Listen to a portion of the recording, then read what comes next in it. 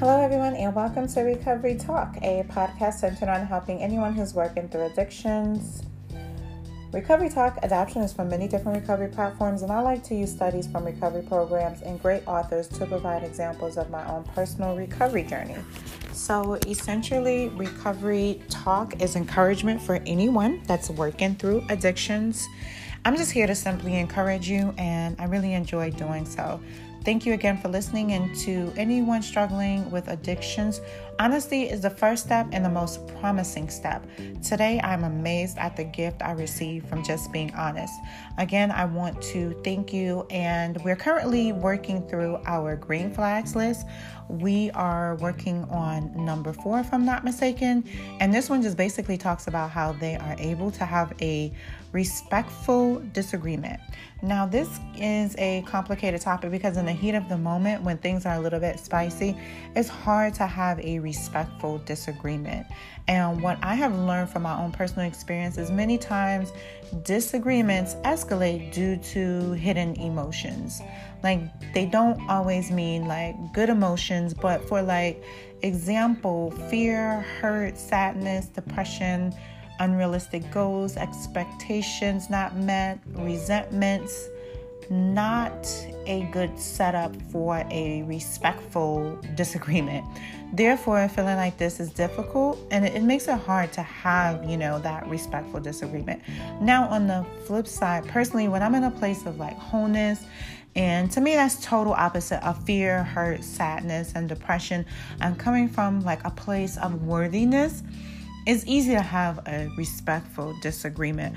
Also, maturity plays like a huge role in these type of situations for me. Like, I will not disrespect or hurt you because you have different views. Like, I'm willing to see how I can learn from the situation.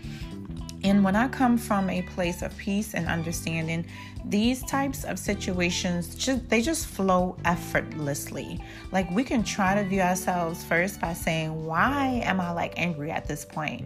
Just kind of gather yourself and ask yourself, some questions.